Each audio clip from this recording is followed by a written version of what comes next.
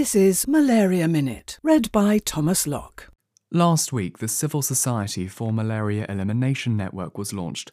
It wants to unite civil society organisations and malaria endemic communities to advocate for more people-centred control programmes.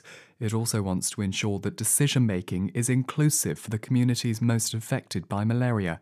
There's been a considerable amount of news coverage on the pilot implementation programmes of the RTS malaria vaccine that began last week in both Ghana and Malawi.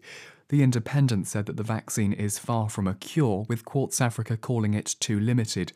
Should a child adhere to the recommended 4-dose schedule, the likelihood that they will get malaria is decreased by 40%. And don't forget to raise your glass to malaria's demise. For every photo with #MalariaMustDie, tagging @FeverTreeMixers, £5 will be donated to Malaria No More UK. Malaria Minute.